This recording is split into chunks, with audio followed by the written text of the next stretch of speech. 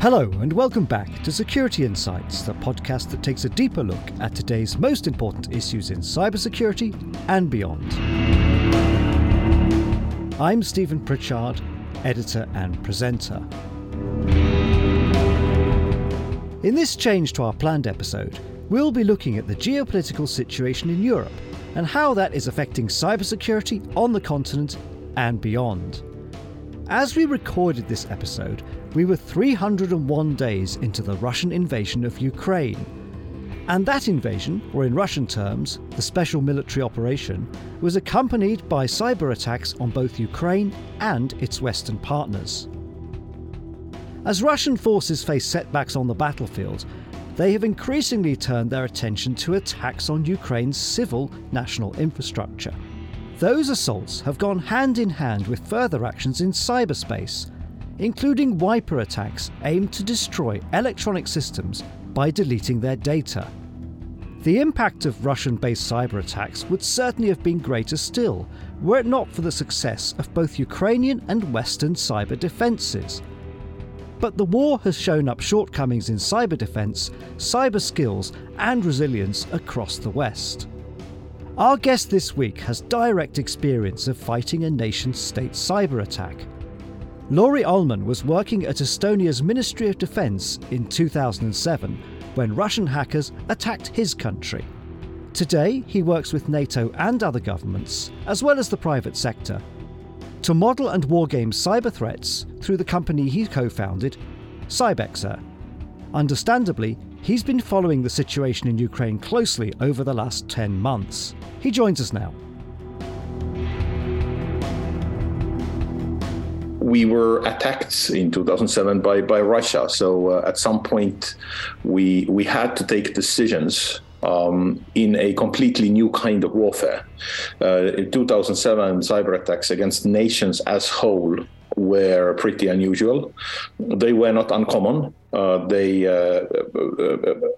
had occurred against various government institutions, but attacks against Estonia as a country, they were, I would say, one of the first, if not the first attack against the country as a whole. So I remember in the middle of the night, 4 a.m., typing an SMS message. We didn't have smartphones at that time, to my minister saying, "Minister, I believe we are under cyber attack." And I didn't think if he would believe me. And so it was. In fact, of course, we had dealt with cybersecurity already before. We forecast that something like that might happen. We had made necessary investments as government at that time because of our digital transformation program. But the attacks in 2007 definitely changed the way I look at the world and as I look at the threat. And then mostly from that perspective, that if anybody thinks it can't happen to me, then I'm the one to tell that it can happen to anybody. Was that, going back to 2007, was that the first time that we had discovered or been able to prove that a nation state had attacked another nation state in cyber? That is a very good question. And the answer is unfortunately no, because it was incredibly hard to conclude a thing that we now call attribution of a cyber attack. It was pretty evident that this is something that Russians are doing, and there was an abundance of circumstantial evidence. For example, the attacks were carried out according to the normal bureaucratic schedule of a Russian government organization. So, for example, it started at 9 o'clock Moscow time. It ended at 5 o'clock Moscow time sometimes. Some of the biggest attacks were scheduled on the 9th of May, but because they are ahead of time, they actually happened on 8th of May in Estonian calendar. So there were this usual Russian sloppiness, for example, that we can see. Obviously, there were Russian actors involved in those attacks. We also had a very good criminal cooperation agreement at that time with Russia, and it was a different time at that time, and the Russian Russian look at the international law and international order wasn't quite deteriorated as it is by now. So we actually even tried to pursue those avenues which were unfruitful.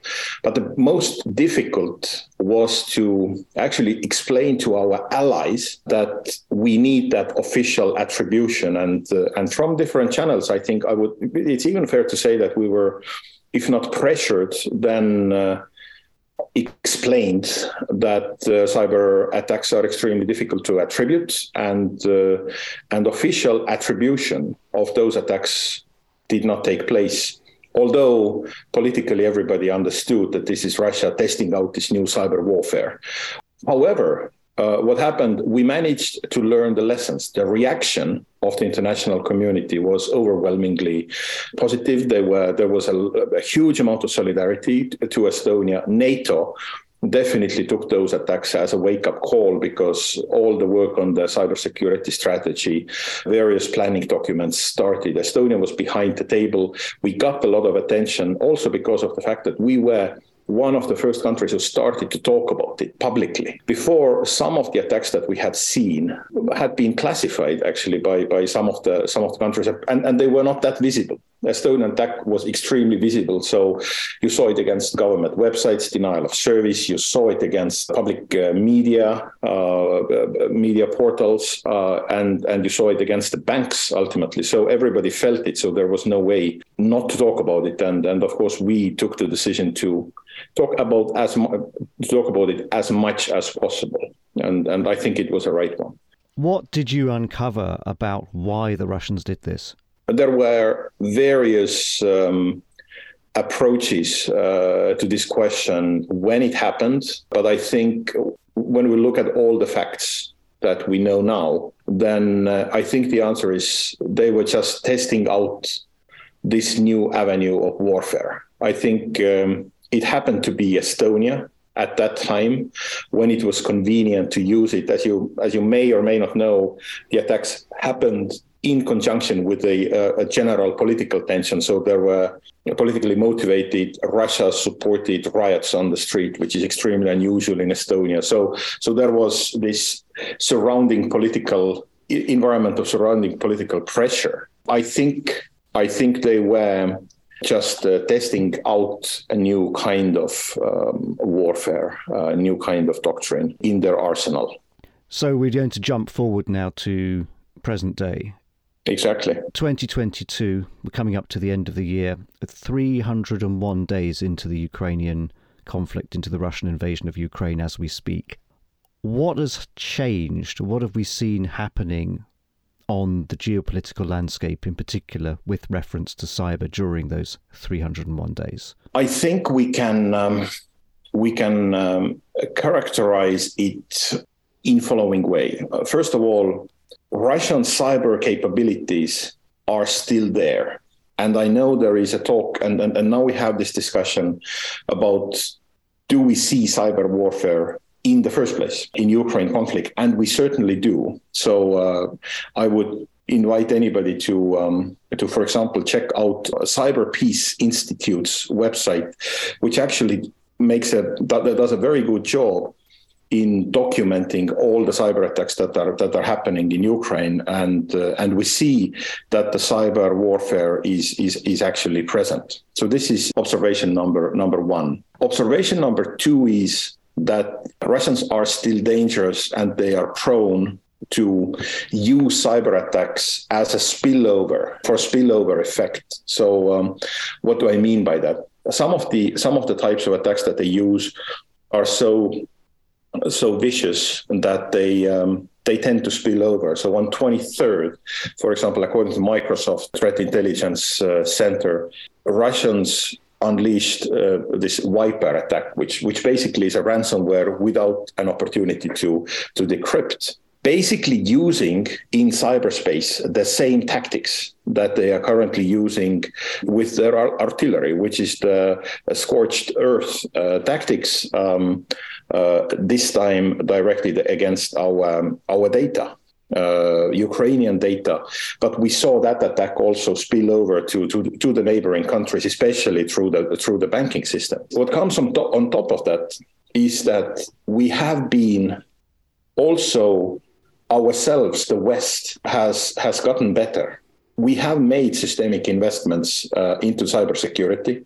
We have actually taken Russian cyber threat seriously. So the threat is actually pretty adequately matched. The attacks are there, but there hasn't been too many spectacular successes. The Viper attack, very dangerous in itself, was very successfully countered by extremely fast response by Microsoft security team. There have been other attacks. I think it was day after European Parliament designated Russia as a terrorist state. They fell victim to a very large-scale distributed denial of service attack, which they I think battled for several days, and it was called as a sophisticated attack. We saw attacks against infrastructure here in Estonia, which Estonia handled, I think, with remarkable success. So actually, unlike the events in 2007, I think regular consumers even did not register that something very serious was going on. So I think that's the main difference, that attacks don't come as a surprise. They still are there. They still are dangerous, but we can match them. And geopolitically, this is pretty significant. It doesn't mean that we should sort of underestimate the enemy, and I think that's another lesson learned. And there is, of course, a cost. There is an immediate and an ongoing cost to providing those defences. Yeah, that is true. What impact is that going to have on organisations in the West, in particular in NATO? I think what we see, it's not a discussion only about cybersecurity, but it's also a discussion about our general preparedness on resiliency, is that we are going to have a lot of discussion about how much are we ready to pay for resiliency, for preparedness, for the safety. And there is a price tag that comes with running a democratic, open society that is vulnerable for all kinds of attacks. But it remains to be seen.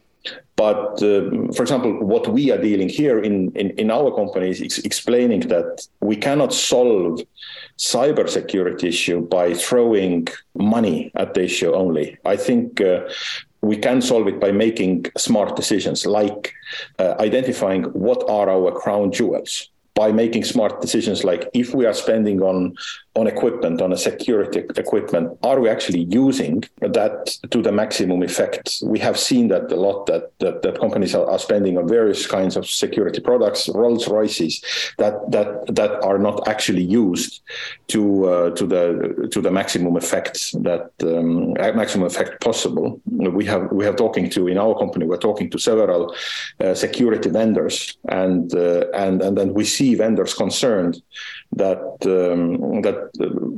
sometimes the thinking is that if we have spent the money, we get the protection. That is not necessarily so.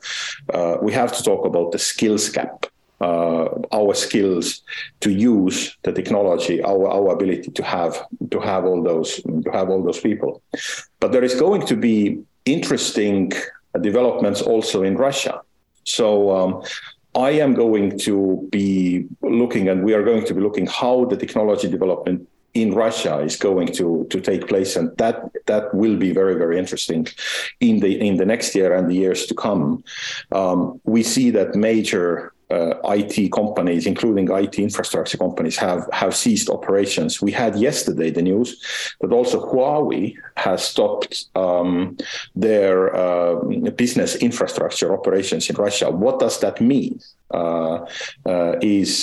Remains to be seen. Does that mean that Russia is going to basically run out of the computing power at one day because nobody is going to sell them necessary equipment? That could be an open question as well. If we go back to the situation in the West, and what you've been explaining there, part of the issue is that we never really know, and you can run exercises, and in fact that's what your business does, it runs cyber ranges, but you can run exercises, you can run drills as the military have to do on a regular basis, as civil defence and police have to do on a regular basis, but even then you never really know what works and what doesn't work until the real thing happens. What have we learned from what we've experienced so far and what we've had to do to defend against the Russian threat? One of the, if I describe some of the surprise factors. So, for example, if I compare the scenarios that we have run and look at the things that happened, what was really surprising, and this is something that we're dealing with at the moment, are the attacks through legitimate logons that we see in Ukraine. It means that, let's say, 18% of the territory is occupied by Russians. So what they did, especially in the energy sector, they took over a couple of power plants, including largest nuclear power plant in Europe, and forced completely legitimate logons. So this is a scenario that I admit, haven't played out in some of the exercises. A lesson learned there is how do we deal with this type of massive insider intrusion? What do we and how do we harden our internal networks, which tend to be sometimes very soft, and that actually applies also to all the companies, and actually echoed by recent Uber hack, where we saw that once the perpetrator was able to penetrate through the external perimeter, it was extremely soft inside, and through escalation and lateral movement, the attacker was basically able to reach the crown jewel. So this is sort of tactical, practical, and novel thing that we hadn't thought about, or that could be right there. We've seen that before with critical infrastructure in particular, but not only in critical infrastructure, where there was a lot of hardening around the perimeter, physical protections, locks, cameras, ID cards, potentially biometric measures to stop people accessing control rooms and the like. But once you're inside that control room, very few software measures, very few virtual measures to prevent lateral moves across the infrastructure. Is that what you're saying? Exactly. And we see that now in a massive scale. Multiply that with actually, we are not dealing with external intrusions, but we are dealing with logons at gunpoint. This is something that is definitely a big challenge. We don't know what is going to be left behind. We, as not as a company, but I mean, we as West is probably going to clean up that mess for quite a long time. So I think energy cybersecurity is going to be a big topic because that seems to be particularly targeted. Another area, of course, we are seeing the importance of communication, that in some cases, the weakness of Russia's communications, the importance of communication, and the importance of having independent communication in the battlefield. We saw also certain hacking attempts against telecommunication companies, for example. We saw Viper. So I would definitely like to emphasize Viper and ransomware and some of the desperate moves. If you are cash deprived, if you are not successful in the battlefield, if you still have units that can carry out cyber operations and who do not have necessarily not sort of any ethical barriers, then everybody can be a target. Multiply that with AI-enabled scanning, and you will get a threat that, again, does not go away, I think, for any foreseeable future. Some commentators have argued that there have been fewer cyber attacks during the Russian invasion than we would have expected. Do you agree with that? What is the measure? Certainly not in Estonia. Estonia experienced one of the harshest cyber attacks against its whole critical information infrastructure. We have been dealing with it more successfully, and we have better ways of dealing with it. So I think the statistics may be a little bit off also because of the fact that we actually are getting pretty good at that, which is not reason. What I see here is a pretty alarming trend, which I can compare also with the COVID and vaccinations. And it's sort of a lose-lose situation. You know, if you don't vaccinate, then you get a lot of victims. If you vaccinate, then some of the anti-vaxxers will always say that, it wasn't that serious. And I think we are seeing I am certainly sensing the kind of debate also in the field of cybersecurity. So if I look at just purely from Estonian perspective, the attacks that we saw, very sophisticated, very large volume, but they didn't register so much just because we are getting good at it. We have made investments. It is extremely hard of getting accurate statistics on attacks, and especially the kinds of attacks that sometimes Russians are doing. We have been systemically trying to track down, for example, ransomware attacks. And the moment you see a payment being made to the perpetrator, that usually will not register in the statistics. So we really don't know. And I would leave that to an open question. A big part of that discussion is the fact that some attacks do not register, some attacks are not reported, and we are just getting better. The same discussion, by the way, on the Russian military capabilities. We are seeing this discussion as well, that because Russia is losing so much equipment and so much manpower in the battlefield, there have been voices saying that, oh, maybe we shouldn't be investing into the defense so much. And what matters there, I think, it's not the technical statistics. It's not even the sort of the objective measure technical capability that matters. It is the intent that matters. When we talk about terrorism, when we talk about cyber terror, the kind of cyber terror using Viper and AI-enabled scanners, we have seen instances where it's even sufficient that a couple of vulnerable targets are affected and we feel it. Be it Colonial Pipeline example, which perpetrated by Russians, obviously, solved very effectively through the payment tracing, which, by the way, could be a policy direction we should be looking in general in those ransomware cases. I am extremely cautious when I hear any cyber security statistics because I haven't seen sort of really reliable data. If we go back to the Microsoft research that was done, and they were pinpointing attempts by the Russians to coordinate cyber attacks and physical attacks on infrastructure, so particularly the drone and missile attacks against the Ukrainian power infrastructure, trying to leverage or increase the leverage caused by those kinetic attacks with cyber. Is that something that NATO and that the West need to be more aware of, that actually a relatively small weaponized or kinetic attack could be massively amplified if you can coordinate that with a cyber offensive at the same time? True, and vice versa, and we are paying. So we saw that first time. This is part of the Russian tactic. This is part of how Russians like to do things. The success rate is a different question, but we saw it in Georgia. In 2008, the invasion of South Ossetia by Russia saw various kinetic attacks against Georgia, the country. So what happened was that Russia actually bombed certain critical information infrastructure nodes that were connecting Georgia to the outside world. Georgia, I think, had at that time, I may be wrong, I don't have the exact data or map in front of me, but I think, let's say for the sake of argument, 3 to 4 main connections to the world, and a couple of them going through Turkey, a couple of them going through Russia. So they bombed those who went through Turkey, directing the traffic inside the country through Russian infrastructure, making it, of course, accessible to all kinds of special services, wiretapping, and so on and so forth. So this is a common tactic by Russians. They have been using it in the battlefield, and we should be definitely aware of and practice it.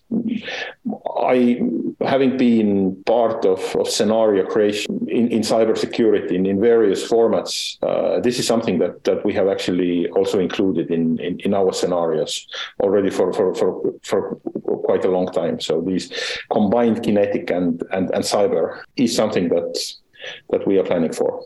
So with the modeling that you've done, would you say that we need to harden these interconnections? Because again, and I think this is not a new idea, that a small number of attacks can cause this very big impact. How long would a modern society operate without electricity? How long can a modern society operate without, say, the banking system, the ability to take payment cards?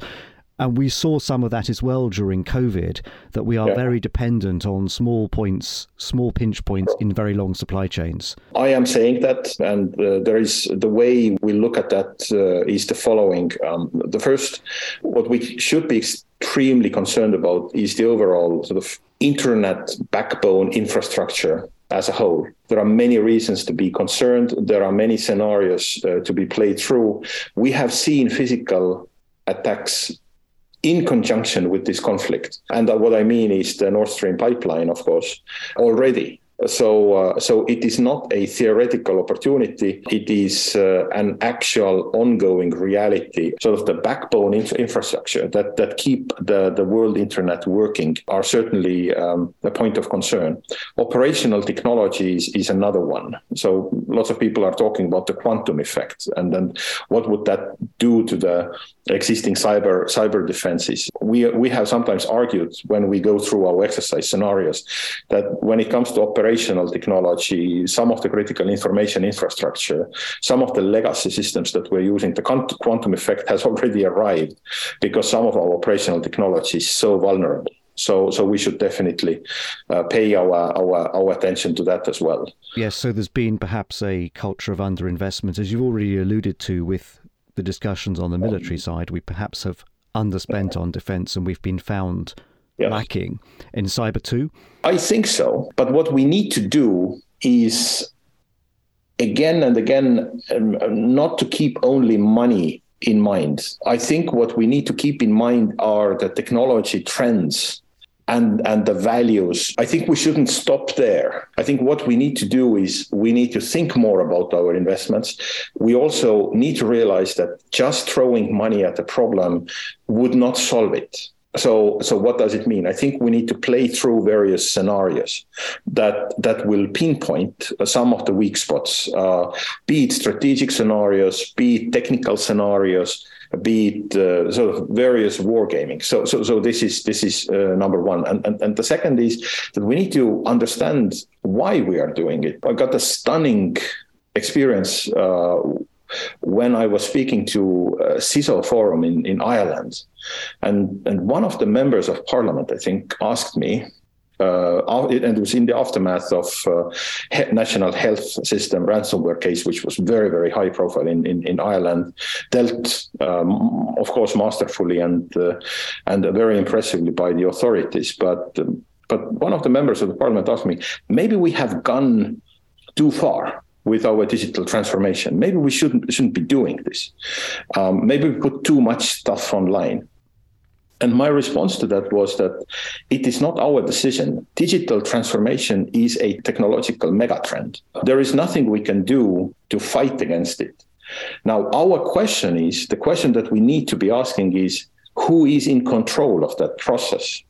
Who is in the driver's seat? So if we are not doing it, if we are afraid to do digital transformation because we think that maybe somebody's going to attack it, maybe there are cyber attacks coming, then we give up our driver's seat and somebody else is going to do it for us, some other country. And this is something we don't want to allow. Just realizing that cybersecurity is something that will help to strengthen our business model. It will help to strengthen our trust and ultimately put us in the driver's seat, the democratic, free Western world into driving seat of the digital transformation. I think this is how we should face it and pitch it.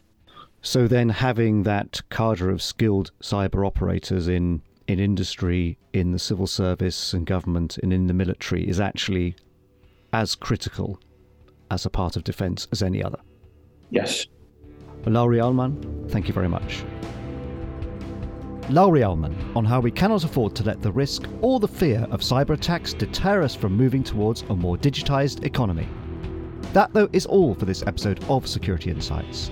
We'll be back in 2 weeks' time, when we'll be looking at the key security events of 2022 and attempting some predictions for 2023. Until then, you can of course catch up on past programmes on our website, securityinsights.co.uk, and on iTunes, Google Podcasts, Amazon and Spotify. Thanks again for listening.